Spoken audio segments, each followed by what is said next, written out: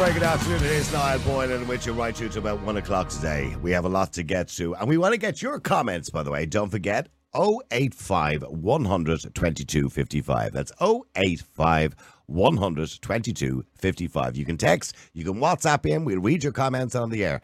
Today, I want to tackle a very difficult topic, and that is transgender women or biological males, born biological males, in women's sport. Women's sport has been up against it for a long, long time. Men have dominated sport over the last 100 years. Women's sport doesn't get a look in. Only recently here in Ireland, of course, women's football is getting a look in, only because they're women. Or because they're winning, should I say. And now they're getting supported financially and otherwise. It takes time, I understand. But we should be supporting women's sport in every way. But we're still continuing to allow women to be dominated by men when it comes to sport. And that is in the field of transgender women. Transgender women have an obvious biological advantage. One person who writes about this and has spoken about it many times is Sharron Davies. Sharron, of course, was an Olympic swimmer for the United Kingdom. She won a gold medal in the Commonwealth, but she was robbed of a gold medal in East Germany during the Olympics because of doping. That doping was testosterone, the exact same thing we have a problem with now when we look at biological male or trans women competing against women. She's now written a book. It's called Unfair Play, and she joins me on the line. Good afternoon to you, Sharron. Thank you. A really interesting read, the book, and it goes into not only, the unfairness of it, but the science and why it's unfair. But we'll come to that in a second. You yourself, of course, at the time, for different reasons, were robbed of a gold medal. Now, I know there was a suggestion there going back a couple of years ago that you would have eventually got that. But maybe you could explain to our viewers and listeners exactly what happened in that situation when, I suppose, the doping was happening with the German athletes at the time. Yeah, so this is the 70s and the 80s, way back, time of black and white TV and all of that. When I was competing, did my first Olympics at 13, and the East Germans was obviously behind the Iron Curtain in those days. So what they were doing was they were taking 11 and 12-year-old girls and they were giving them an awful lot of synthetic testosterone, and they were putting them through male puberty. And so what they found that they could do with the girls in particular was give them a 9% improvement because of the drugs. We didn't have random out-of-season testing in those days. They worked out how they could get it out of their system within 3 days, and then they would go to the Olympics and they would just absolutely dominate in rowing, swimming, and athletics, particularly. In the Europeans, for example, during that period of time, they won 92% of all the medals, and practically none of the men's medals. And they would turn up at events and they were, they would have male physique, they would have deep voices, they would have bad poor skin, they would have Adam's apples, and they would totally dominate. And we would see them, for the very first time at a major international, which isn't the way things work. You would have to see youngsters come through on junior programs and all sorts of things. That must have been very intimidating. That was very intimidating for you at the time, of course. This was your first experience at real competitive sport. And it must have been very intimidating to see these athletes who essentially had the physique of a man competing against you, a woman. And look, we know why women and men are in separate categories, because generally speaking, women and men have different physiques, different abilities and different strengths. So that must have been intimidating. Yeah, it was more frustrating than anything. We realized that these girls really had very little choice in the matter. They, were taken away from their homes. They were put into, like, if you're tall, you're going to go off there and do this, be a rower, because that's what you can do. If you're short, you're going to be a gymnast. They worked it out very methodically and very scientifically, and they use them really as lab rats, and horrendous side effects that these people now have. I mean, many have died. They have disabilities, heart problems, kidney problems. They've had disabled children. I mean, the IOC are totally and utterly to blame for this. For 20 years, they allowed this to go on. So there were people like myself who lost out on medals, friends of mine that came fourth behind 3 East Germans who no one has ever heard of and whose whole lives would have been different, had the cheating been stopped. And then, of course, there are these young girls that are having to deal with the consequences. And it's men that were running sport that really have just had this. You talk about that in the book, then, of course, women have been up against misogyny. Yeah, for women's sport, it just doesn't seem to matter to them. And although it's a very different process, we've got the same end result now, enabling people that are male to identify as female and to go into races with other females who have gone through male puberty and have that advantage. And At Olympic level, that's anywhere between 10 and 30%. So the more explosive an event is, the more advantage there is. So something like weightlifting, 30%, middle distance running 10%, and everything else in between. Swimming is about 11%, something like a long jump, high jump, about 22%. That's absolutely huge. So if you take away the 9% that Petra Schneider had on me into that particular race, she would have been 16 seconds behind me and probably wouldn't have even made the Olympics, let alone the Olympic final. I mean, so it's absolutely the proof, massive. Yeah, the proof is in the pudding, of course, but it wasn't the Olympic Games and it was the Commonwealth Games. And we have a clip there of you winning the gold in the Commonwealth Games. You probably haven't seen that in quite some time. And it's in colour. I love the Commonwealth because I didn't have any Eastern Bloc athletes. It was fantastic. I had great Australians and great Canadians who were fantastic swimmers, still are, but we didn't have any of the systematic doping. So it was lovely, and I used to prioritise that competition with my dad for that reason. And do you remember that day? That must have been a wonderful moment for you. I mean, to have that gold medal eventually. Yeah, that's what I'm saying. You would have been quite young at the time. But you talk in the book as well that, a woman's place in sport, even in those days. We talk about, obviously, transgender now, which is a lot of misogyny. But it was misogyny then because a woman's place in sport was thought of as the person who put the garland around your neck, essentially. Yeah. And that was good words. That was Pierre de Coubertin's words, So we hold him up as this wonderful bastion of the modern Olympics. And in fact, he did everything in his powers to keep women out of sport. And so the book isn't just obviously about the transgender debate. It's about the East German era. It's about the challenges to women's sport. It's about the lack of progression. It's about the lack of, awareness and sponsorship and airtime. So, for example, in America, and we're pretty much the same, here in this part of the world as well, they get 1%, females get 1% of the primetime sponsorship money and 4% of primetime airtime. 1%. It's the same here. It's the same here. It's probably a very small amount. And only up until recently, till the women's soccer has done really well here in Ireland, have we seen a huge surge in the support for women's sport, particularly when it comes to soccer. In Ireland, of course, we have GAA, hurling, rugby, of course, is very popular in this country, and we're doing quite well around the world in rugby. But again, the women's rugby is now starting to become popular. Why do you think it took so long for sponsors, for governments, to basically get behind women's sport, and particularly when it comes to outdoor sports or contact sports? Why did it take so long? I know. And you use those as examples of women doing better. But in fact, I would argue that we're really still not. I mean, there's been a rise of coverage in women's football, like you mentioned, but it's once in a blue moon. It hardly happens only when they're winning, unfortunately. Exactly. Yeah. The same with women's rugby and women's cricket. So women's team sports have definitely had, a surge and more investment, a little bit more profile. But there's still only 1,000 women in the UK that earn their living from sport, whereas there's 11,000 men that earn their living from sport. Now, they will argue, of course. If I asked you to name other sports people, you'd really struggle. So if I asked you now to name the badminton player, the best swimmer, I don't know, the best hockey player, you would really struggle, because what's happened is we've had a rise in certain women's team sports, but it's been at the detriment of other sports. Mm-hmm. So once upon a time, we used to have things like, going back a while now, we would have things like Grandstand and World of Sport on a Saturday afternoon, which showcased an awful lot of diversity in a lot of different sports.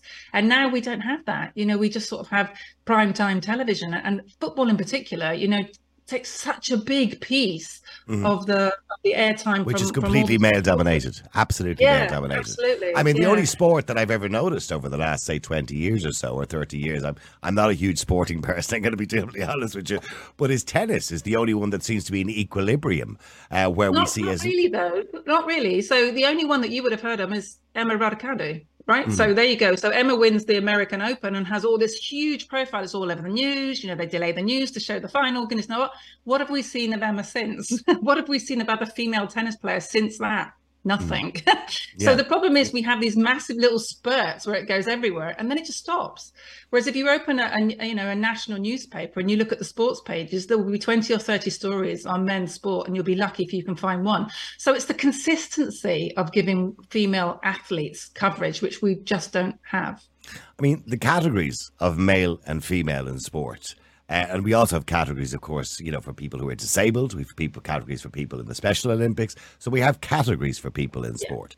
The argument currently at the moment is that you know, a transgender male should be or a transgender woman should be, a biological male should be in a woman's category. Well, this is what they're arguing. That's why the categories are there. Whereas the other argument is, well, there should be a separate category if that's really what you want to identify as. And I'm only looking at a picture here at the moment, or a headline in the paper, and it's a trans race winner finishes 2,400 kilometre cycle route 26 hours ahead of next female. Now, this was in Ireland, of course. This is Cara Dixon. Now, only recently in the UK, there's brought in regulations where trans women cannot enter competitive cycling. But in Ireland, that same cyclist you'll see on the screen there beside you just came in a day ahead of the nearest female. I mean, what does that tell us? And why are we not doing anything about it? Is it political correctness? Yeah, it is political correctness. It's men running sports, particularly cycling, which is extremely misogynistic. It's got a very misogynistic history. You know, women trying to get a women's Tour de France and even be able to race at the Olympics took an extremely long time. So yes, it is. I mean, it's incredibly frustrating when all the science tells us that this is not fair. So it's about trying to go, okay, well, let's protect the female category and say this is for natal females, this is for biological females. Then how do we include everybody? Because we must include everybody. You know, I'm a big believer that sport is for everybody. I've spent my whole life promoting sport and trying to encourage people to be fitter and healthier. So I would never want to keep anybody out of sport. However, whether that's additional classifications or whether it's an open and inclusive category where people can identify however makes them feel most comfortable, then that's what we need to discuss and debate. And that's obviously the way that World Athletics has gone, World Aquatics has gone. But we're not allowed to debate it. Isn't this the problem? And of course, we've heard the controversy in the United States recently, and one that would interest you more so is obviously Leah Thomas. And we've heard that controversy in relation to what Riley Gaines is saying. I'll just play a quick clip of Riley Gaines, the United States swimmer, and what she said in relation to Leah Thomas. You can play that clip there. It's not transphobic to acknowledge how women deserve respect, how we deserve safety, how we deserve fairness, we deserve keeping our dignity. It's not transphobic to say that. It's not transphobic to say that you can't change your sex. Sex is down to a chromosomal level, and that's not something that can be changed, and that matters in sports. Your biology, sports is the one area where your sexual chromosomes matter. And again, I'll echo Harley's message as well, as you're not alone. The overwhelming majority of people regarding this issue of fairness in women's sports agree that having men in women's sports is wrong and that it's unfair and it's a violation to, again, our privacy and rights to safety as women. So that would be my message: to be bold, be empowered, and before anything, stand firm in the truth. That was in the Senate Judiciary Committee that she made those comments. She was accused, of course, of being transphobic. She was physically attacked when she went to speak on many occasions over the last couple of months. You yourself, I'm assuming, have had quite a lot of hate from extremists, I imagine, in relation to what you said. Yeah, very much. And mainly men. You know, it is very misogynistic. It's men that now seem to be given a right under this guise of shouting at you, you know, bigot, transphobe, to be able to hit you over the head, that we're just somehow, females all of a sudden are just not entitled to fair sport. So the inclusion of males into female sport really affects our opportunities and our fair sport, whereas the other way around, including transgender men in men's sport, has no effect whatsoever. In fact, the vast majority of females who identify as men still opt to race with the women. And the women have no problem, you know, providing someone is not on testosterone, so therefore gaining an illegal advantage, nobody has a problem. And this is the irony of the whole thing. Taking illegal testosterone is illegal. That's why we have WADA, which is the World Anti-Doping Agency, to stop athletes from using substances to gain a performance advantage. And yet somehow this doesn't apply to women's sport. You know, we're saying over there in the men's races, you can't take anything, so it might give you a 0.5% increase, so you're going to win the men's 100. But over here in the women's races, you stand next to that person and you could start with a 15% advantage. Oh, it's no problem at all. I mean, that doesn't make and we don't seem to have the opposite issue, by the way. We don't seem to see trans men wanting to enter, or should I say, that's what I just explained. We don't, because they won't be able to compete. So what they do, if they want to have a competitive sporting career, they opt to still stay with the women, and they identify as men, and the women have no problem. So what I'm trying to say is, if the women have no problem, then why can't trans, women race with the men and identify as trans women? You know, we should in a civilized society be able to respect people however they identify, but in sport we should be racing with the biological reality of the human body that we have, not a feeling in our head which does not trump the physicality of the body. It doesn't. When we look at, a lot of the headlines in relation to trans women or biological men who are essentially trashing female records all across the world, and we'll see a few pictures there. I'll just flash up a few pictures of the more common ones that we've seen more recently in the news. It's quite obvious they have a very unfair advantage. Leah Thomas there, of course. They have a very unfair advantage. But you, in the book, of course, have looked into not only the physicality of it, but, of course, the science of it. And what are the rules? Or are there any rules in relation to transgender, taking hormones or whatever it happens to be? What are the rules? The rules have been an absolute mess since the day that the IOC removed the need for transgender women or anybody that was transgender to have surgery. So that happened in 2015. It wasn't in time for anything to affect the Rio Olympic Games, but it obviously affected the Tokyo Olympics, where we saw Laurel Hubbard, who was a 42-year-old weightlifter from New Zealand who'd been away from the sport for nearly a decade, transitioned and came back in. The average age for weightlifters is well and truly under 30, and there they were, 12 years older than the next person. It's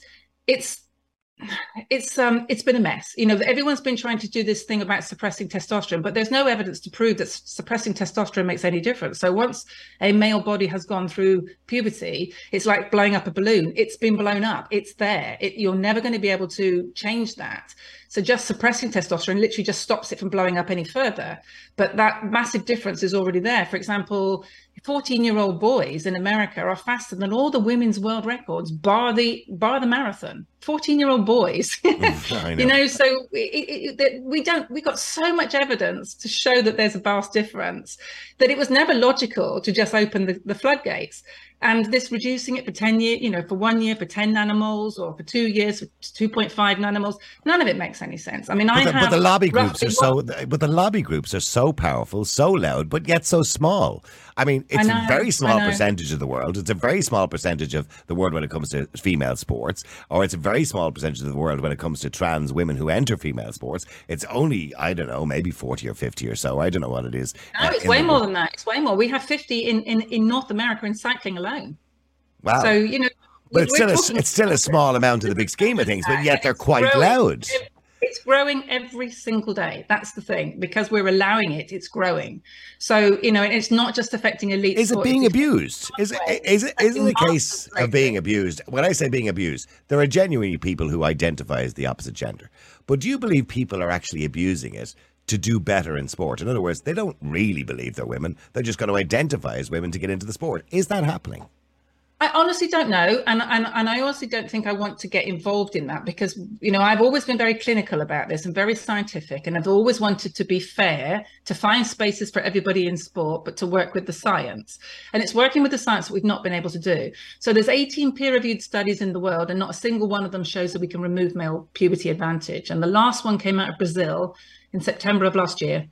It was one of the largest, and it showed after 14 years, we still could not get anywhere near a level playing field with regards to physical strength.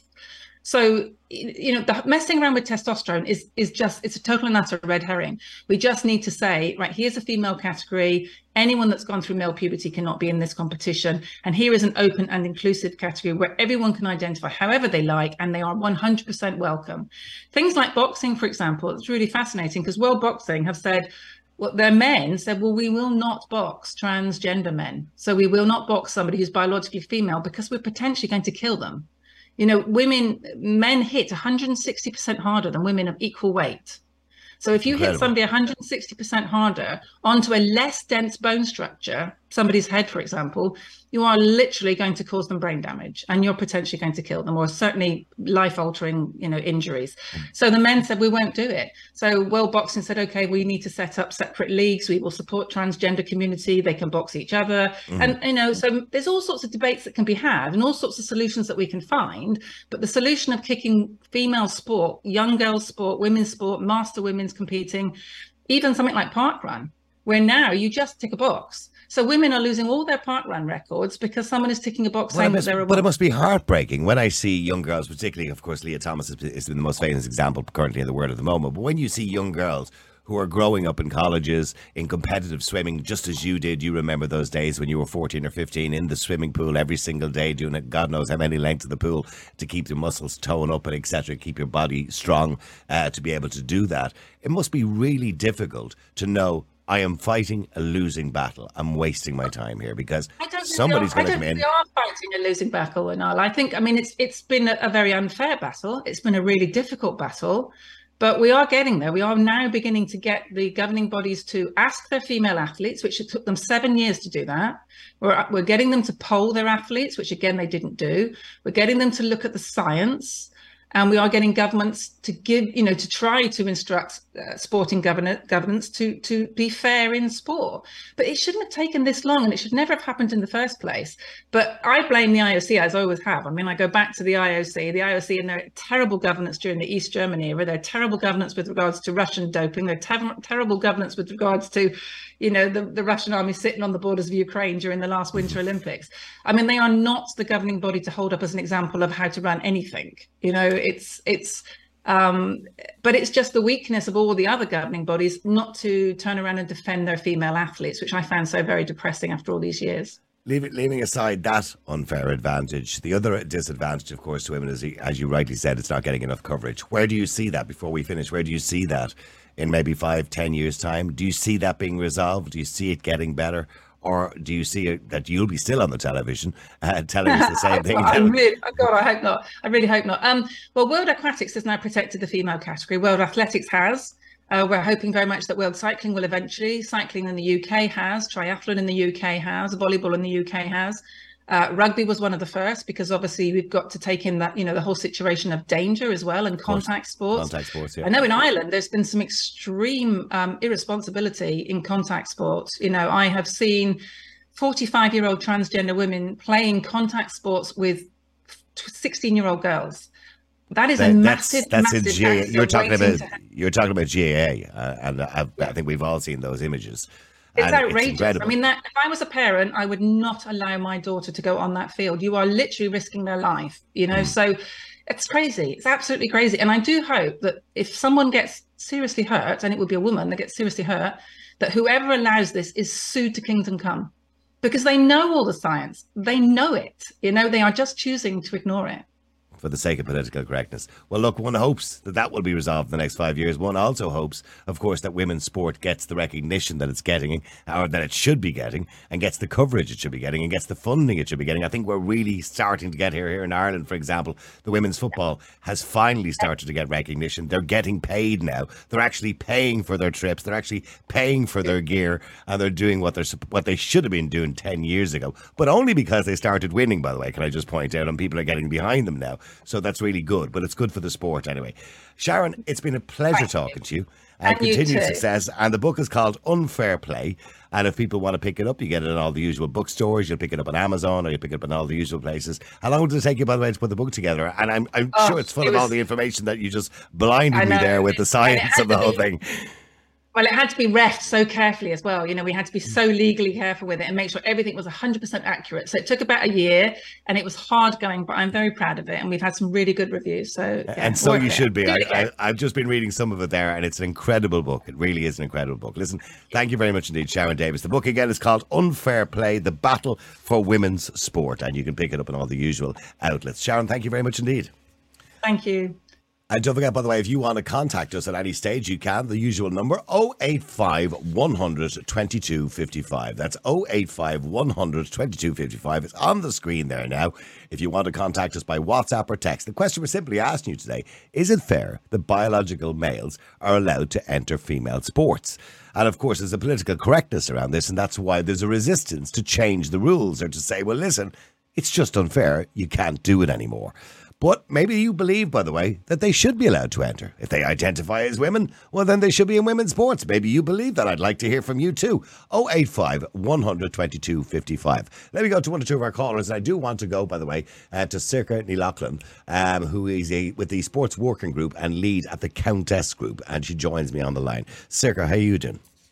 Hiya, how are you? You've been listening to Sharron Davies, who's been quite outspoken over the last 4 or 5 years. Her herself, as an Olympic swimmer, was cheated out of her gold medal many, many years ago when the East Germans had been taking testosterone. Now she said swimmers and, sports people, sports women in particular, face the same challenges with biological males, of course, who would have more testosterone, who are bigger, who are stronger. And she believes there's an unfairness in the whole situation. How do we get around that, Circa? Yeah, so we would love to see the situation where all female sports categories are protected and that no males, regardless of any kind of identity, would be able to compete or play with or against women or girls at all levels. Like as Sharron talked about there, from the likes of parkrun up to the women's football team, at all levels, women and girls just deserve opportunity and fairness now. You know, it's too long coming here. And we're just getting to the stage where we have the celebration of, you know, the women's football team getting to the World Cup. We have brilliant attendances at Croke Park for camogie and ladies Gaelic football. And all of a sudden now, all of that is under threat because some people wrongly believe that you can change your body because your identity changes. And we at the Countess we oppose that. We oppose that viewpoint, and we're working really hard to engage with sporting bodies. When you say you're working to engage with sporting bodies, now we contacted Sport Éireann or Sport Ireland today and asked them to provide a spokesperson for the show, which at a late stage they said they couldn't do. We've now asked them for a statement, which we haven't received yet. So what is the position currently in Ireland? In the UK, we have seen a lot of sporting organisations, including cycling more recently, saying, OK, here's the regulations now. If you're a biological male, you cannot enter women's competitive sport. Yet we're not seeing that in Ireland. So are the sporting organisations in Ireland, are they eventually starting to, as Sharron talks about now, it's taken years, 7 years, she says she's been lobbying, and she says now finally they seem to be getting somewhere, that the science is actually coming through, that these organisations are looking at the science and saying, yeah, this is unfair. We need to do something and we need to put in regulations around it. You know, are they actually looking at it, or is there some sort of blanket political correctness where they won't even look at it? Well, we have a difficult situation here in Ireland because we have the very unfortunate Gender Recognition Act of 2015, which was amended at committee stage. So after after it was approved, it was then amended at committee stage to remove a clause which would allow sports organisations clearly and distinctly would say that they were allowed to retain women's categories and girls' categories. Sorry, I do apologise. There's just a bit of noise in the background. I do apologise. Sorry, go ahead. Yeah, sorry. So it would have been the case that it would have been very straightforward for all sporting bodies, national governing bodies and local organisations to set rules that would protect the female category. But unfortunately, that was amended by PDs and as after lobbying, you know, at committee stage in 2015 when that Gender Recognition Act was passed. One TD, Deputy O'Riordan, described it as something like a strange and unusual situation that you would be able to discriminate in sport. Now, we would find that to be a strange and unusual thing to even think. That there would be some kind of reason why you wouldn't protect the categories. You know, and what we're seeing now as the fruits of that is that sports bodies are unclear about the law. So our position is that it is lawful and legal in Ireland to protect the female category, as Irish Rugby have done, and other lobby groups are saying that it is not, and they're advising that, say for example the LGFA advice, they say that they got advice to say that they must comply with this law, and also they said that there was a European law, which there isn't. It's devolved to national organisations. So what we need urgently is clarity on the law for sporting bodies, that they know that they can protect their women and girls, because at the moment, even if they want to, which I do believe most sort of everyday coaches, managers, volunteers, parents, players, most people want this to be very clear. They want to protect the female category, and they don't like to see unfairness at under fours or at over 40s. Nobody wants to see somebody competing on an unfair competition. Absolutely. You know, so they need clarity.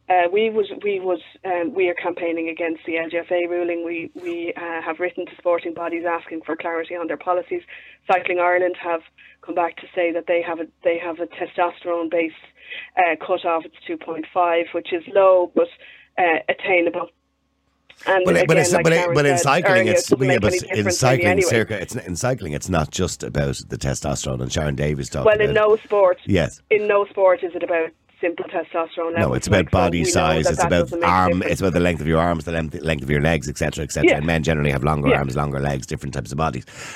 But I mean, look, you've already worked with Peadar Tóibín and Aontú in relation to women or biological males in women's prisons. So why can't we talk about, or why can't, we look at legislation or changing the current legislation around the Gender Recognition Act to include or to exclude that particular position at the moment? Can that not be? Can we not lobby to change that too?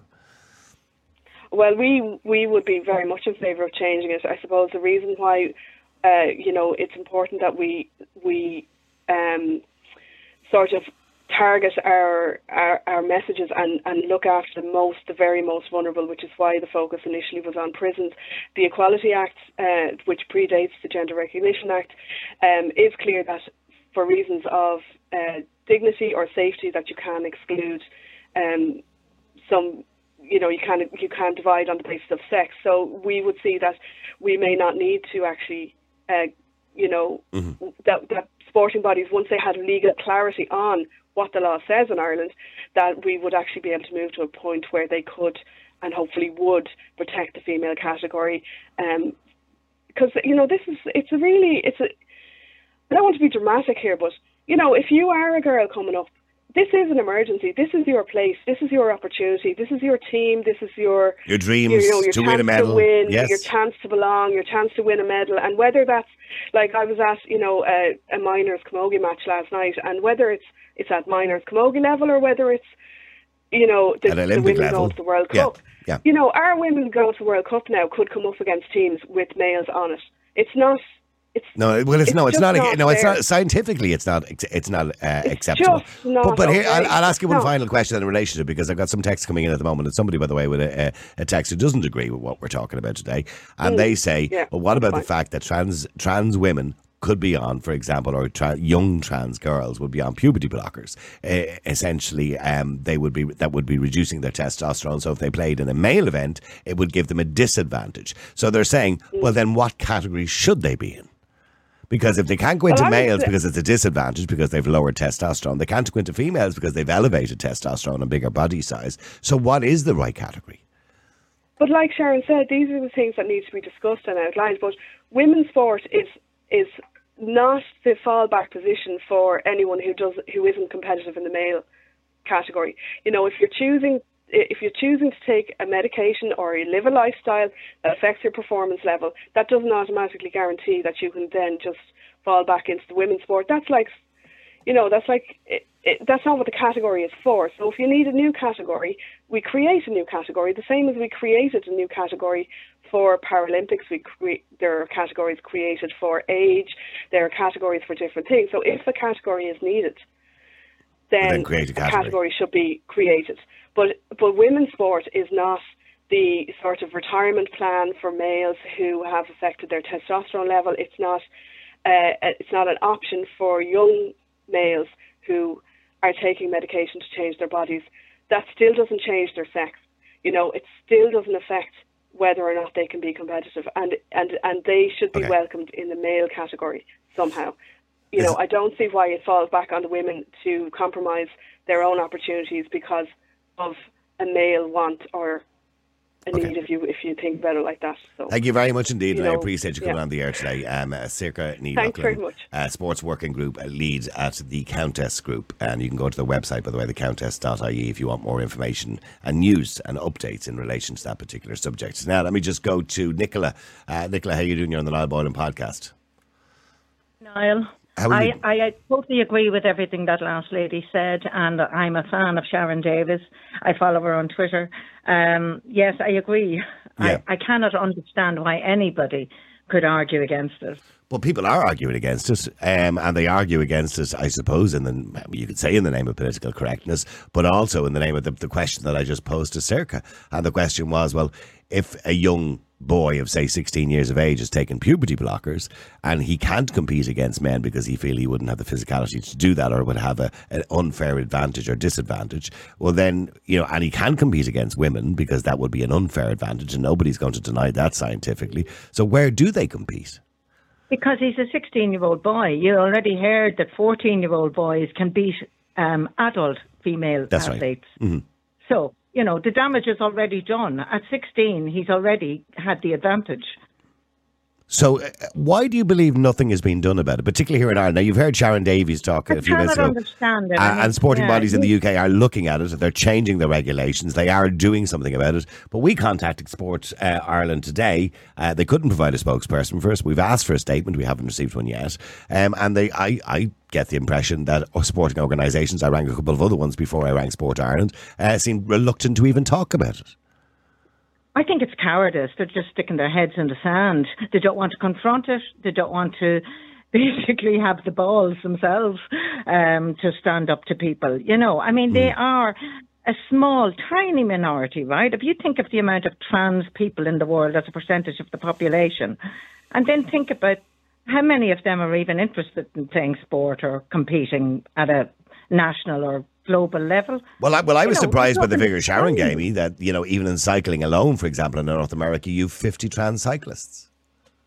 Yeah, but you see, as long as this continues, they're going to be encouraged. Do you believe, do you think people, now Sharron obviously wouldn't get drawn into that part of the conversation, and I don't blame her, but do you believe that people are abusing it? In other words, that men who are not performing well are purposely identifying as women to go into women's categories to win medals, essentially?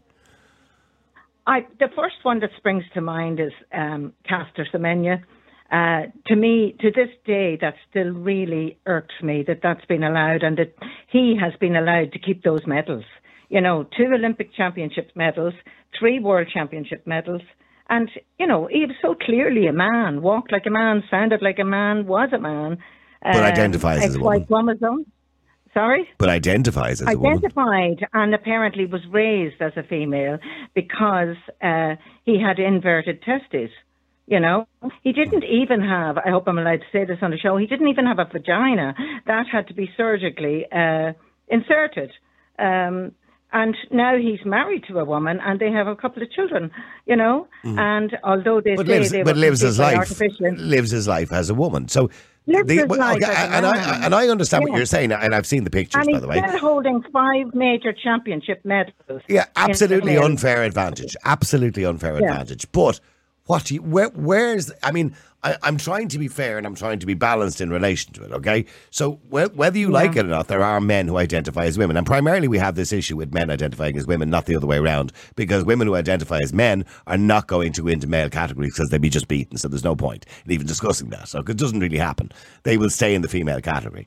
But how do you resolve this situation then when you have men who clearly say, I'm a woman, please don't call me anything but that, and I need to be in a sport? So what happens then? Where do they go? Well, even Bruce Jenner, another Olympic medalist, who identifies as a woman, he doesn't even agree that should be allowed. No. No. So, The only thing for it is a separate category, obviously. Now, I used to do a lot of running when I was young myself, and, you know, when you'd go to a championship, there wasn't always a race you could enter, for example. Like, I remember there was no 400 metres in my age category or whatever, and so you just move up or you move down or whatever. So I would say, you know, if you only have one in that category, one transgender, then sorry, call that one off. You'll have to move up to 1,500, or you move up to whatever, you know.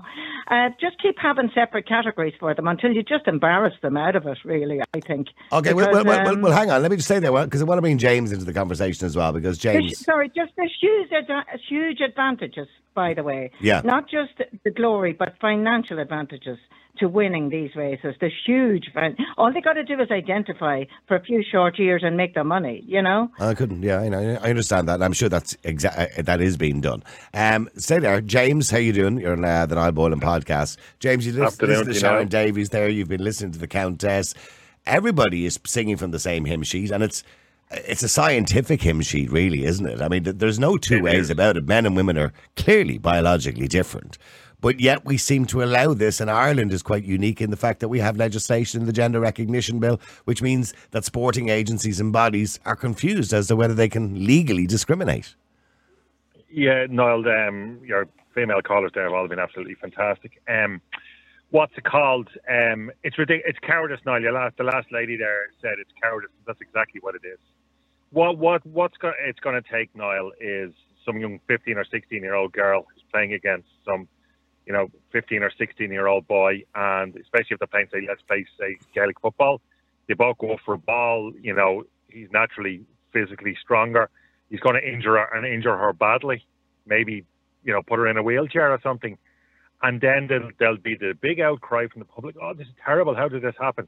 It happened because you put a 15-year-old boy against a 15-year-old girl. Well, a boy that identifies as a girl, yes. Yeah. Yeah, Niall. Men are physically stronger, Niall. That's biology. That's just the way it is. You know what I mean? I lift weights. My wife lifts weights. I lift 100 kilos. She lifts 40, 50 kilos. I'm biologically stronger. That's science, Niall. That's just the way it is.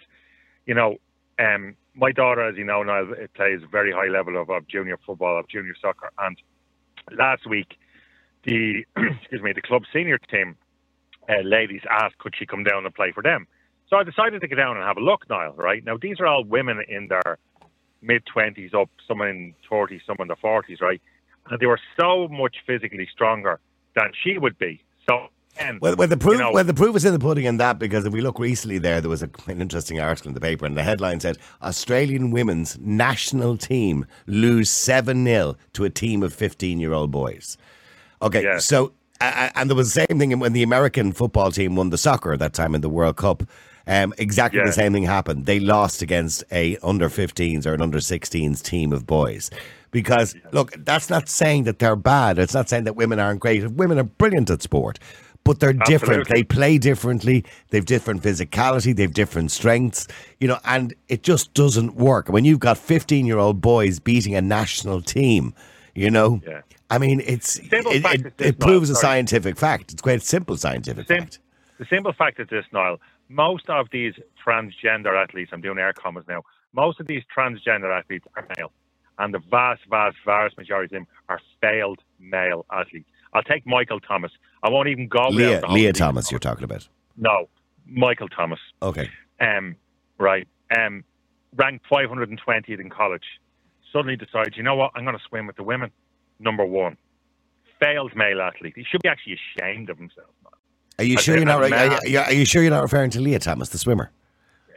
Well, his name is Michael. Oh, okay. That's his real name. Oh, okay. I couldn't care what he identifies as. Okay. His name is Michael. That's your view. Sorry. Yeah. But you know what I mean. He goes from swimming with men, and he's ranked 520th in America, to be number one with the women. Now, none of the women have come out in America now, but they are starting to come out now. Well, Riley Thomas has, right? And has plainly called him a cheat. He is a cheat now. That's exactly what he is. He's a 100% cheat. He's a failed male athlete. He's a cheat, Niall. Simple as, and she's 100% right. Most of these men that all go on to call themselves women and compete in women's sports are failed at their own sports. And they should be ashamed of themselves. And what we should be doing now, Sporting Ireland should be stopping this nip in the bud. Because what we should be doing is we should be encouraging teenage girls into sport as much as possible. Encourage them, wherever sport it would be. We should encourage them into it, encourage them to play, and make sure that they're competing against people and physical people of their own stature. I mean, we talked about this earlier on, myself and the producers, and we were speaking about this earlier on, and we said there's no way we're going to get people to come on and think this is a good idea. And that's just a fact. Everybody today is more or less going to say absolutely the same thing.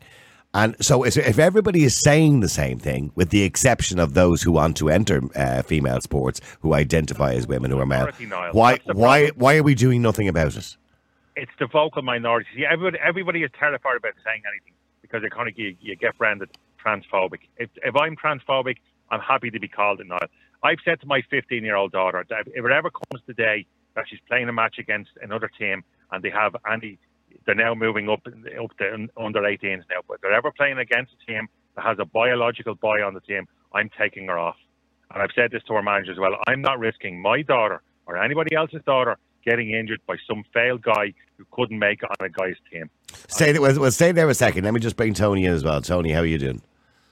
Hello, Niall. How are you? Good. Tony, should biological males who identify as females be allowed in women's sport?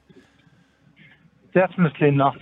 No, I'm not going to. But just apart from that, Nelson, as James reiterated there, it's a health and safety issue anyway.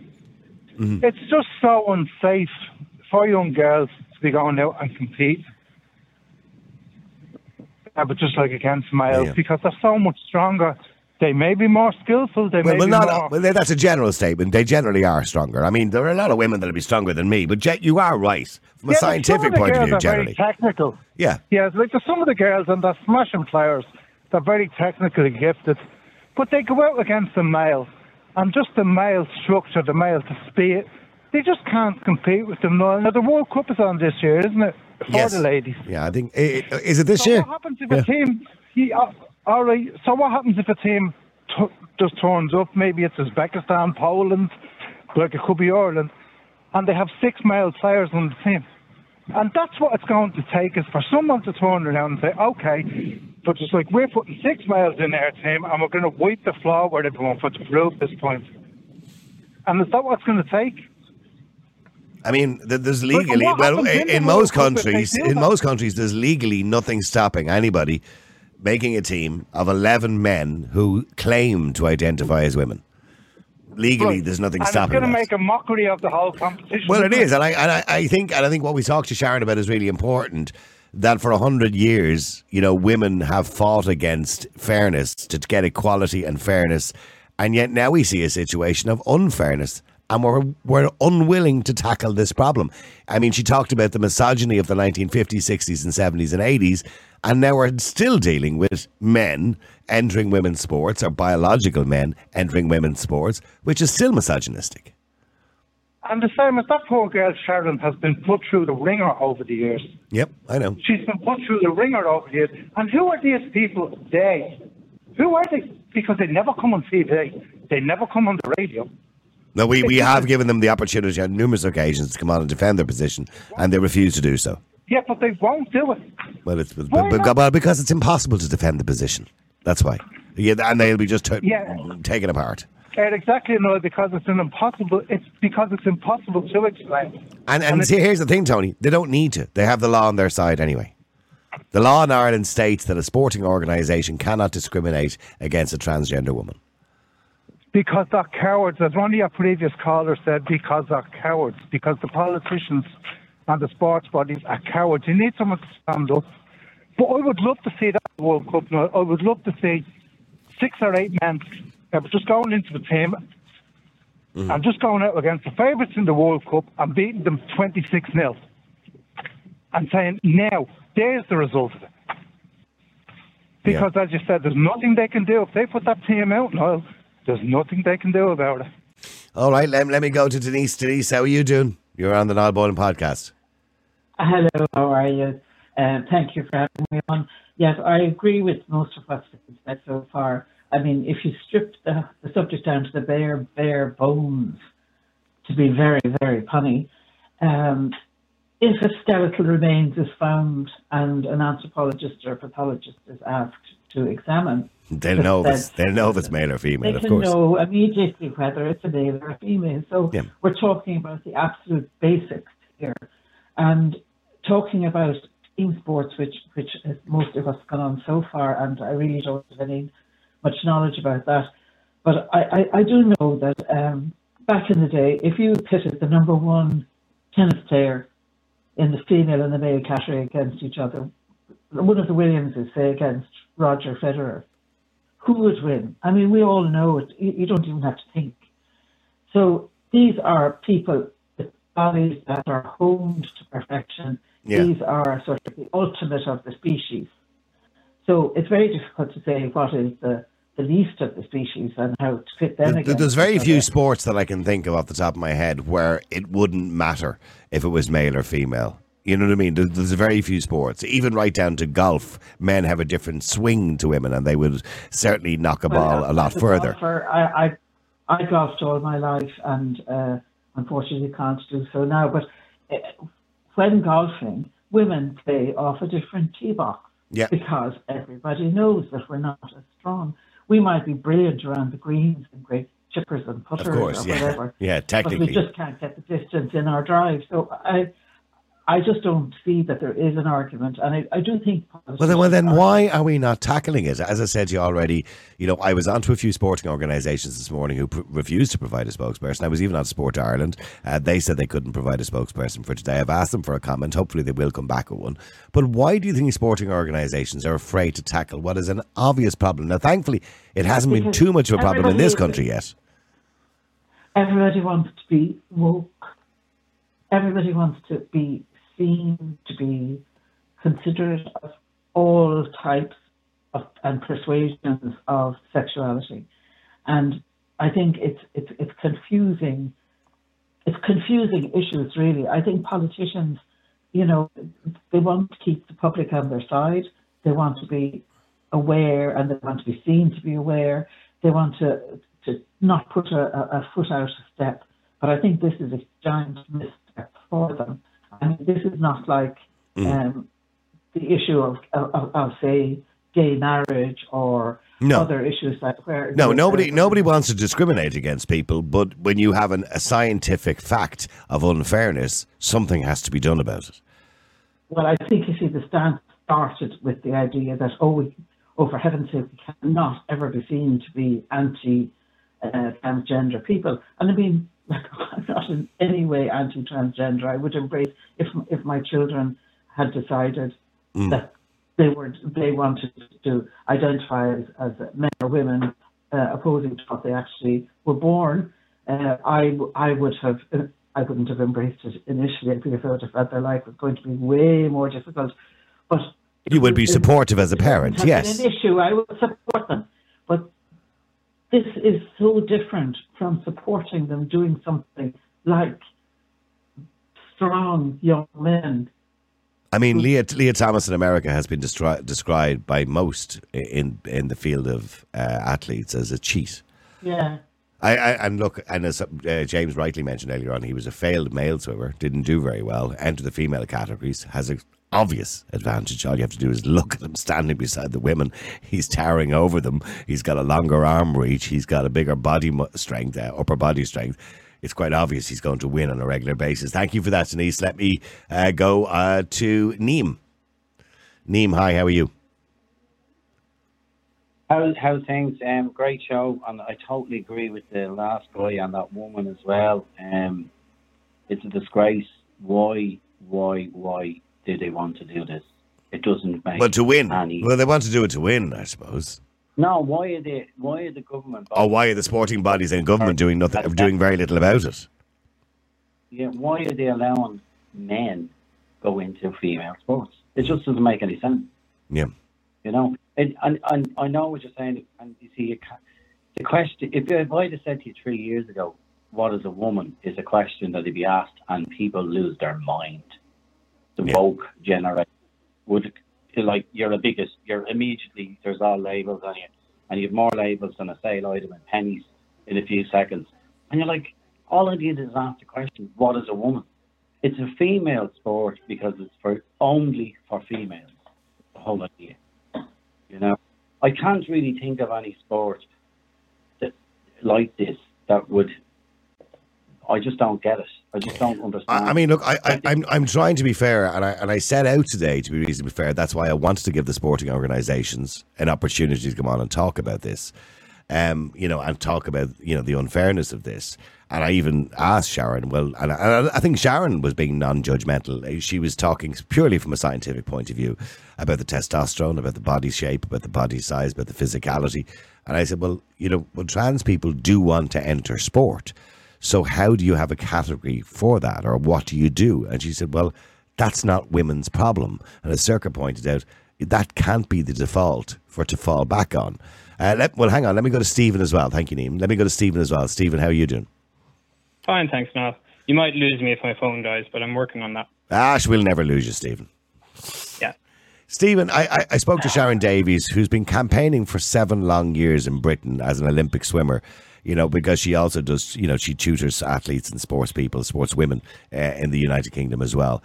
And she says, finally now the British government are doing something. The sporting organisations are recognising and have recognised its problem. Only 2 weeks ago, cycling Britain have banned biological males from entering competitive female sports. The boxing have done it. The rugby have done it. A lot of the sports are doing it. But we're not doing it because it's in our legislation that if we do it, it could be construed as discrimination. But then how is IRFU getting away with it? But if it's against the law. Well, they're interpreting the law differently. That's what Circa was saying. The law can be interpreted in a certain way, but there's an uncertainty around it. So should it not be a case, has Stephen, anyone challenged the IRFU on it? Well, I think we should be challenged. Well, I think we should be challenging the law more than we should be challenging the IRFU. No, I mean, has the IRFU challenged the law? I don't think so. No, they haven't. So, because they know there's not a case that they can win. But I mean, Stephen, do the government need to come out? I mean, only recently Aintu and Peadar Tobin put forward a bill to stop allowing biological males go into women's prisons, right? That women's prisons that will come before the Shannon after the summer recess.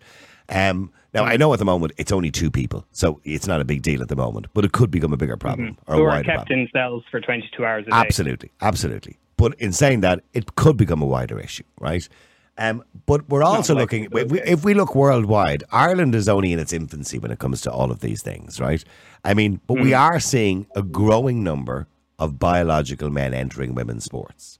So what are we going to do about it to be fair to women and to be fair to those transgender women who are biological males? What are we going to do about it? Are we going to just sit back and pretend it's not happening? Well, obviously not. We can't do that because obviously the debate is happening both here and in politics and in sport, etc., and in the general public.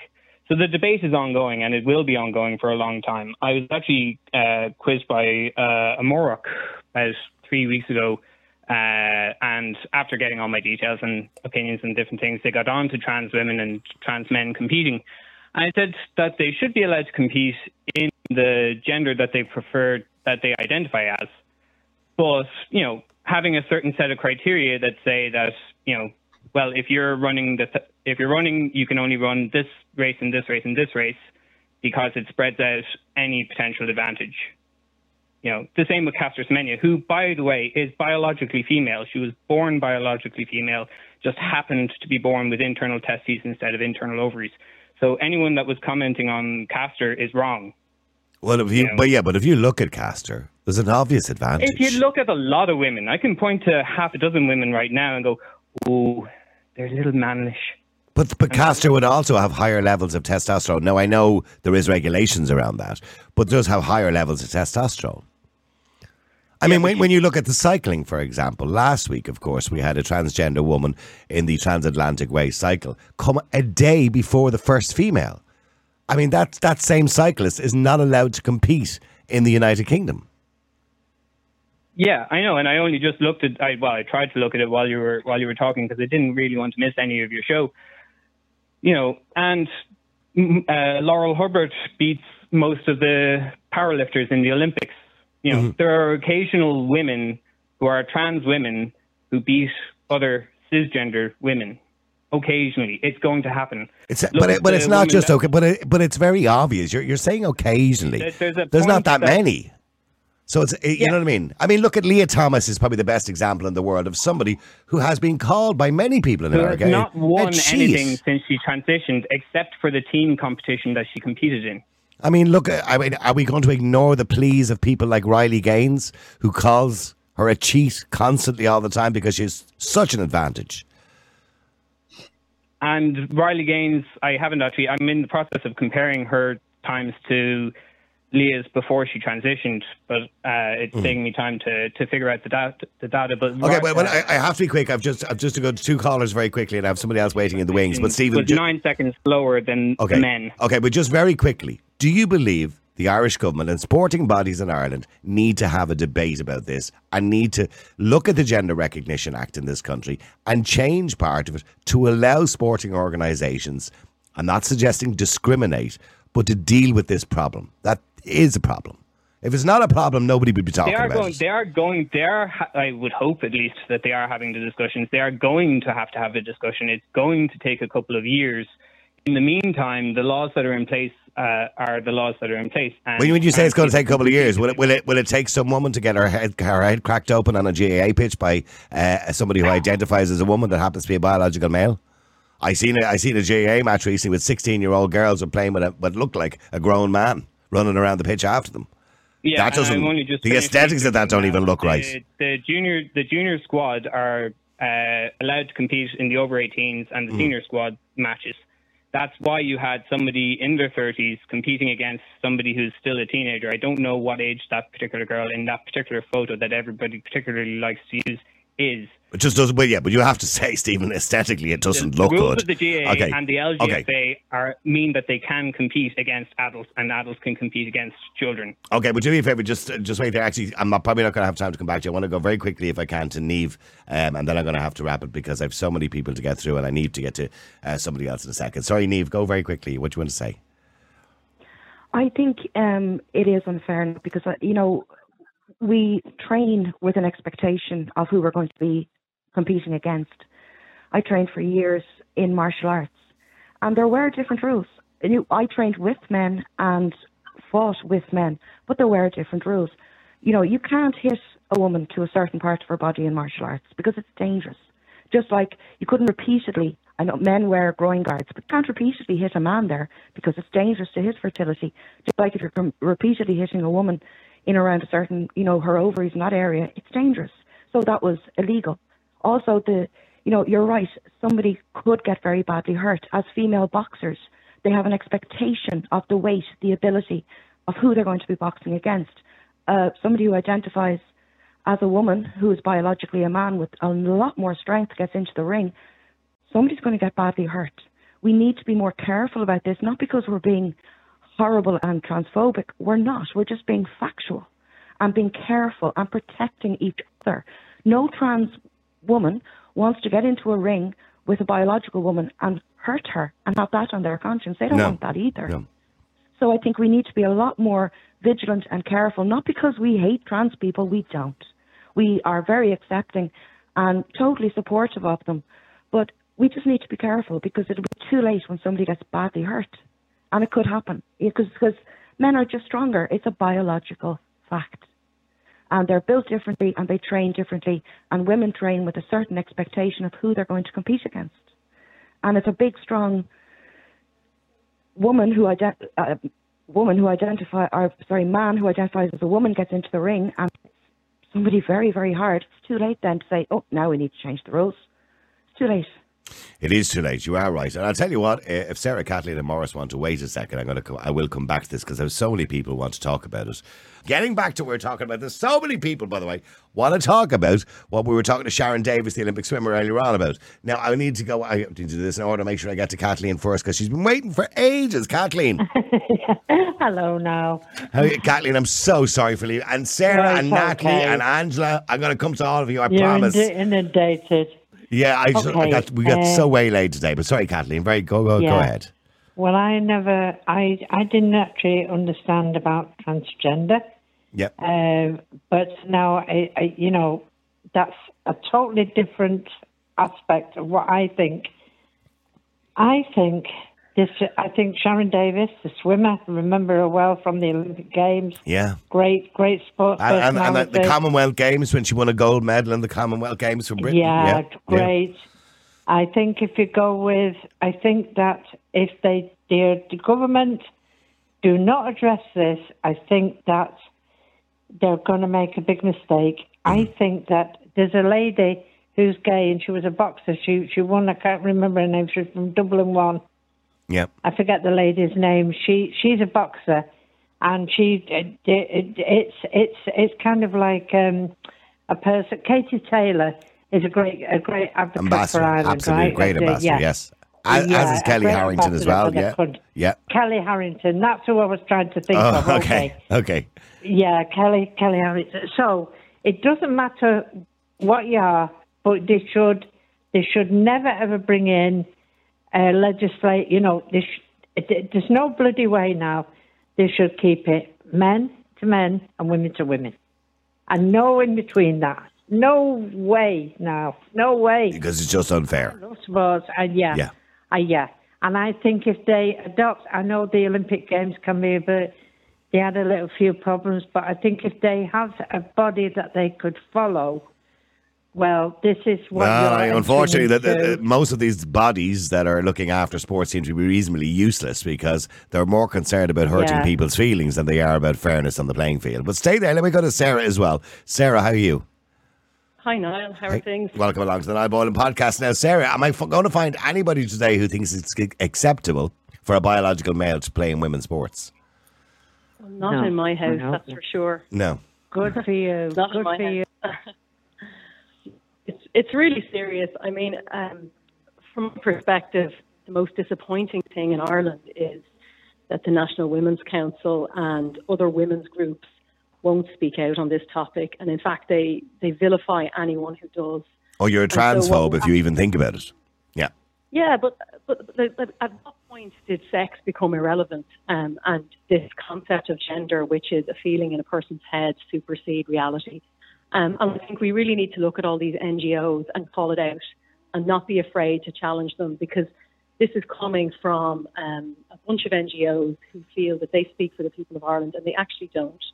They're in a little bubble, an elite bubble, and they're in there influencing the politicians. They're working with the activists. And they don't represent the feeling on the ground. They haven't been anyone on the ground who could support the notion that, you know, we should put men in to compete against women, and we should all cheer along with those men being. Well, see, the problem we have is, and sorry, Sarah, I know your phone line is breaking up slightly. Maybe you could move upstairs or out to the back garden or something. But the problem we have is that Ireland is quite unique in a sense in dealing with this, because we have the Gender Recognition Act, and we were the first ones in Europe to bring in self-identification. And as you heard earlier on, Circa mentioned that Aon O'Riordan at the time, you know, didn't want this provision put in that we could allow this discrimination, as it would have been called at the time, against trans women in women's sports. That as far as the Gender Recognition Act is concerned, they are women. They identify as women, so they are women. So there is the sporting bodies, I suppose, are afraid to even make a call on it, because they'll say, well, maybe we'll be dragged to court for being discriminating against what is a woman. Yeah, some of them brave. We saw the Irish Rugby Union coming out and saying, you know, this is the rules and it's not going to happen for safety and fairness. But you're absolutely right. The Gender Recognition Act, for all intents and purposes, gives a man a female sex birth cert when they get the certificate. So this act is nonsense. It conflates this idea in a person's head, which is gender, which can mean anything, there's hundreds of them, with biological sex. And that's where it's flawed, right? A man with a piece of paper does not become a woman. And you're right, all of these bodies are all really confused, because they're like, oh, we can't be seen to go against the law. And that's why we need to actually challenge the Gender Recognition Act. And most people in Ireland are not aware of this act. They haven't a clue. And so we really need to make people aware of what's happening and why these sporting bodies and NGOs are all getting in behind this fiction, this legal fiction. Okay, well, stay there for a second. Let me just go, because I think your phone line's coming in and out. I'm so interested in what you have to say, Sarah. But let me go to Natalie as well. Natalie, how are you doing? You're on the Niall Boylan podcast. Hi, Niall. How are you? Good. Natalie, are you going to agree that it's okay for biological men to enter women's sports? No, it's not. And it's for so many reasons it's not okay.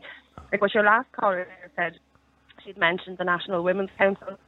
Like, they just stay quiet the whole way. Like, for me, this is just another form of trying to erase women. Yeah, we're kind of going backwards, aren't we? I mean, the women were out there campaigning for the vote 110 years ago, whatever it was, and now we're kind of going backwards again. Completely going backwards. Like, we fought so hard for our place in society within the sporting community, and we have so many amazing female athletes, and now we're going to try and like you said, go backwards, erase that. Like the likes of, what Katie Taylor did for Ireland, like she became female boxing. So what's going to happen in another 10 years when males then are will Katie Taylor be thrown into the ring with a male equivalent? Yeah.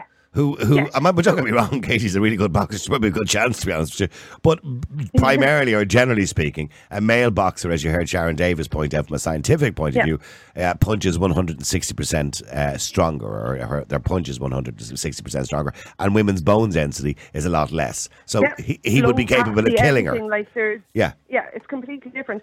So, like, you know, this is why Joanna London set up the National Women's Council, because the National Women's Council, we're doing nothing. I spoke to the Natural Women. I spoke to the Natural Women's Council recently in relation to education in schools. Yeah, we were talking to them. Yeah, so I work quite closely with Jana and the National Women's Council. So we would have done a lot of campaigns in relation to the books. We got a bit of feedback from the HPRA. So, like, we are attempting to do our best, and it's all about safeguarding. The National Women's Council didn't want to hear about the Maternity Act and the removal of women. It was, you know, a person with a uterus and this. No, it's just not happening. And now they're trying to do the same thing now with women's sports. But you don't hear it the other way around. You don't hear women trying to enter male sports. No, because they're not going to win. Exactly. So where's the it just seems disingenuous then to me. This is just an easy passage to succeed and progress their career. And you can see what's happened in the US. It's exactly what's happening. You know, I think the What is a Woman documentary, they showed a lot of Matt Walsh, it's a wonderful documentary. Matt Walsh. Yeah. Brilliant, amazing, and really, really shows it for what it is. It's completely unbiased. It shows it exactly as it is. And a lot of these women who would have gotten scholarships, you know, their whole lives were dedicated. That's why I feel so sorry for young girls. That's what I said to Sharron, you know, who are passionate about their sport, who are in it, say, if they're swimmers, they're in the pool every day, you know, from the age of 14 or 15, doing lengths of the pool, and only to be beaten by a biological male who doesn't even come into the rankings in the men's sport category. Exactly, just on a whim, because it's made too easy for them. Like in Ireland, you can just change your gender, you know, go in, sign a form. I'm going to be male now, just so I can. And by the way, if you want to be male, that's fine. If you're over 18 or female, you fire away. But there should be limitations to what you can legally do. There has to be, because otherwise it's just unfair. Oh, I'm sorry. I've just lost everybody's line in the one go there, and I do apologise. I'm going to just have to reset those lines. I'll get you back, Natalie, and I'm going to get Angela back as well. And I think that's all I'm going to have time for today. I'm just going to have to reset those lines. I do apologise. Anyway, very sorry about that. So many people, by the way, are texting in today. I did try, and I may not get time actually to get back to them, and I do apologise to everybody if I let you go, but we'll try our best. I did try today on numerous occasions. People think, oh, well, Niall, come on, be fair. Be fair here, Niall. You know, you got to be fair. There are trans people out there who are in sport. I accept that completely. So I did try. I contacted Sport Ireland. I contacted 2 other sporting agencies this morning. I contacted an LGBT organisation to ask them, would they come on and represent the other side of the debate? All refused. All refused to come on. Sport Ireland being the one I really wanted to see what their position on it was. And they said they couldn't provide a spokesperson. I've asked for a statement, and I literally am going to check the email again and just see, is there a statement there? Because I've asked for a statement from them, because I did say that it would be handy or nice to have a statement. So let's just see if they sent that statement in. I'm just looking live at the screen now to see if I got a statement from them. And this is, again, Sport Ireland I was looking at. And no, I don't see it there at all. So, unfortunately not. Let me go back to Angela if I can. Angela, how are you doing? You're on the Niall Boylan podcast. Hi, Niall. How are you? It's difficult to have the other side of the conversation. It's difficult to be anyway fair in the conversation, because the legislation is already there that allows, you know, biological males, trans women, to enter female sports. So that they've nothing to gain by going on radio or by going on media. And that's the biggest word in this, is fair. How can you be fair? Like, I go back and I compare this to, my dad is a cyclist all his life, right? And he's a good cyclist. You know, he's not a professional. But if he started taking drugs all those years ago, he probably could have been a professional. But he's not, because he's not a cheat, like Armstrong. If you take drugs, you have an advantage, right? That's why they don't let it, because you get an advantage. If you are a male competing in a female sport, you have an advantage. So it's not fair. It's cheating. And, they don't see it as cheating because, as far as they're concerned, they're female. But this is the thing. They might identify as a female. I'm fine. That's grand. If you want to say you're a girl, that's fine. But you cannot. I think what it's going to take is until one of these big top dogs, kids, goes out and gets badly hurt. Training for years, and like suddenly this happens to them. You know, oh God, you know, my little Johnny or my little, you know, has been training for 15 years for this one race, and along comes, you know, Julia, who used to be John, and she wins it without even training. Or worse again, as Sharron Davies says, you know, somebody gets badly hurt. Because, you know, when you're talking particularly with contact sports, yeah. It did happen in the States. It's gone out of my head now. I was trying to look it up. That there was a transgender boxer in the women's, and I mean, she pummeled. I saw the video. I saw the video. It's disturbing. Pummeled her. Yeah. It's like, and that exact video should be the exact reason why this should not be allowed. Like, you have a female cyclist out there, and like suddenly there's this transgender cyclist who's coming in second in every race. Not first, so as not to, you know, not to draw attention, you know, but give it another few months, and I guarantee you they'll be coming in first, you know. And it's not fair. It drives me cuckoo. Sorry, Natalie, you're back there again. I'm sorry I lost everybody. I'm back. Yeah, that was our fault. Technically, we lost everybody at one time for some reason. Sorry, Natalie. Angela says it's just not fair, and that's just the end of it. Yeah, so that's kind of where it's coming from. For me, there's two parts to it. There's the fairness, but then there's the safety. So I remember, I think it's going about 2 years ago now, Sonia O'Sullivan actually did an article with the Irish Times where she discussed her opinions on transgenders in sports, and she felt that it wasn't physically fair or safe. So her reasons were exactly what all of your callers are. She was probably called a transphobe for saying that, was she? Yeah. Oh, sure, look, of course. But she was just stating it as fact. So even if, you know, she even used the example of puberty blockers, even if puberty blockers are used, they still already have different bone density, muscle mass. Well, the puberty blockers, and Sharron, obviously we spoke to Sharron Davies earlier on about her book, and in that book she has all the scientific research and the reference in relation to the puberty blockers and the effects of it. It still doesn't reduce the testosterone levels to what it should be at for fairness. Exactly. So and that's exactly what Sonia O'Sullivan had discussed. Probably based off the same research, because there is research there. It's there to see. So I don't understand, bar for pure virtue signalling reasons, why this is being allowed. Because like the rugby, the women's rugby haven't allowed men enter. No. Is that correct, or have they changed? Well, I think they're getting away with it on health and safety grounds. Exactly. But I think there was confusion about that at the start, and they were probably feared there'd be a case taken against them, because it's a difficult one to call, because again it comes back to the Gender Recognition Act and Bill in Ireland, which is quite unique in the sense that it doesn't make exceptions. So it will be a difficult one. Which is wrong in itself. Absolutely, of course. Their justification is safety. So then why is the GA allowing transgender? Well, we've all seen those pictures, you know, exactly. So and then that just looks bonkers. Yeah. So I mean, how captured they are by NGOs. Yeah. Sorry, Angela, what are you trying to say? Or Sarah, sorry, what are you trying to say? Like if you were a parent, sorry. Yeah. Go on, Sarah. Sorry, go ahead. Sorry. I was just going to say the main sponsors of the ladies' GAA football team are AbbVie, which are the main producers of puberty blockers in Ireland. I wasn't aware of that. I'm going to have to look that up, but I wasn't aware of that, and I don't know. Yeah, I'm taking your word for that because I don't know. No, look, Google it there. If you look at their jerseys, it's got AbbVie on it. They've got a big plant in Ireland. That's right. But they're a Chicago-based company, aren't they? I think. Yeah. You Google them in the US and you'll see that they're being fined for,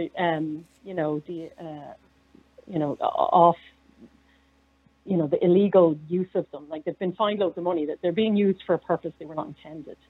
and that's the company that are the main sponsors for the Ladies GAA. And I rang them when that came out, when their decision was made. I rang them about that, and they hung up the phone on me. So these organisations are just captured. Yeah, well, they are powerful lobby groups and powerful organisations and quite wealthy organisations. Let me go to John as well. Sorry, Angela, you wanted to say something as well there. You wanted I was just saying that like if you are a parent out there of someone in that type of a sport, whether it be rugby or GA or boxing, like you start pulling your children straight away, because again, there's no fairness in it, and you have fear of health and safety with your children. Mm-hmm. And pandering to a minority, how they're not seeing this. Yeah, I want to just go to John as well. I just wanted to clarify what Sarah was talking about. Sorry, I seemed a bit distracted there. I was trying to clarify just what Sarah was talking about, and so was maybe just in relation to the sponsor, because I wasn't aware of that. Let me just go to John. John, how are you doing? I'm great. How are you? John, should trans women or biological males be allowed to enter women's sports? Yeah, I think like most of your people there on the whole idea. Yeah, primarily females on today, thankfully, and I did that on purpose. Yeah, it's madness. It's total madness. I feel very sorry for people who have any kind of a sexual genetic deviancy, whether it's homosexuals or people. Nobody's asking you to feel sorry for people, by the way, with the greatest respect, John. You're venturing into all sorts of subjects there. If you have your own issues and bigotries, that's fine. No, but if you, I know, if you feel you're a woman trapped in a man's body, that's fine, and you're entitled to do what you want with your body. But take tennis, which I know a little bit about more than most sports. I cannot imagine the day will come when a guy, one of these transgender guys, will be able to apply for on the women's. Now there's €1 million usually at stake for the winner of the women's tournaments in the Grand Slam. So I can't visualise the day when a guy will be able to walk out on the court as a woman. You mean a transgender woman or a man who identifies as a woman? Yeah. Yeah, exactly, and be allowed to do that and be allowed to walk away with €1 million. You might be able to visualise it, but I can certainly do it, and I think most people can at the moment. That's why we're having the conversation.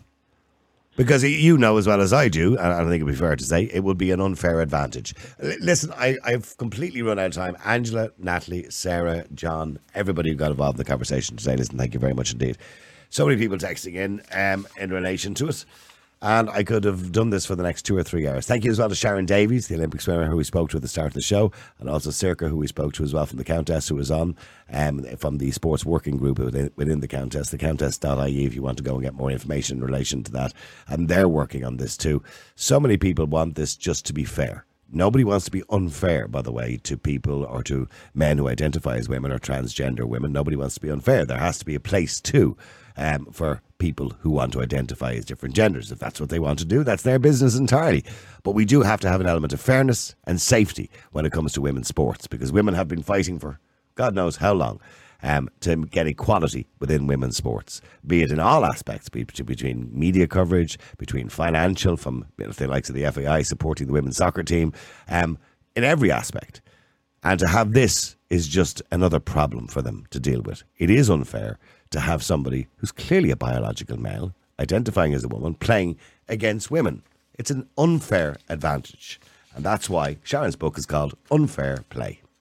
Unfair Play is the name of the book. It's available in all the usual places, Amazon and everywhere else. Thank you to everybody who got involved in the show today. Don't forget, by the way, you can download the show in all its parts, including the interview on its own, the whole show with the callers, and I'll also pop up that interview that I did with Niamh as well about the rally. I'll pop that up separately as well. If you want to, all you got to do is go to our website, niallboylan.com, go to Spotify if you want to listen to it or whatever it happens to be, or go to our Facebook or Twitter account. Don't forget, by the way, if you want to get it immediately, about a half an hour after the show, we put it up on Twitter because we take down this feed now, so you can't watch it. We can watch it live if you want. We never charge you for that. But you can go onto Twitter, by the way, onto our subscription section, and we'll put it up there. Or if you want to go onto our website, and you can register, and you can watch the whole thing. As from the end of this month, you will have to register on the website to watch it. If you want to listen to it, it's always going to be free. I told you this at the very start. We will never charge you to listen to the show, ever. All right. Thank you very much indeed to everybody. Thank you to everybody who supports us on a daily basis, by the way, and contacts. And thank you to everybody who called in today. We were overwhelmed with the amount of messages and calls that we got today. And I'm sorry I couldn't get to everybody. And I'm sorry if I was a little bit short with everybody, including Stephen, just before the interview with Niamh. I do apologise. I'm just looking at some of the messages, by the way, coming in here. Niall, I think you've tried your best to be fair today, but unfortunately it isn't fair because I didn't hear any trans people on. Well, they were quite welcome to come on numerous occasions. I asked people if they want to come on. If they want to come on, we did, as I said, try to contact the community earlier on, but they couldn't make anybody available. We did contact sporting organisations, but they didn't make anybody available. So there's not a lot we can do when they don't make themselves available. Also, by the way, some of the other messages, I think it's ridiculous. The very idea that a biological male would be entering a female competition is just wrong on every single level. That seems to be the sentiment from nearly 99% of the messages that we got in today, the hundreds of WhatsApp messages, that it's wrong on every single level. On that note, I'm afraid we're going to have to wrap things up because we have run out of time. Thank you very much to everybody. I'll talk to you again tomorrow at 12 o'clock.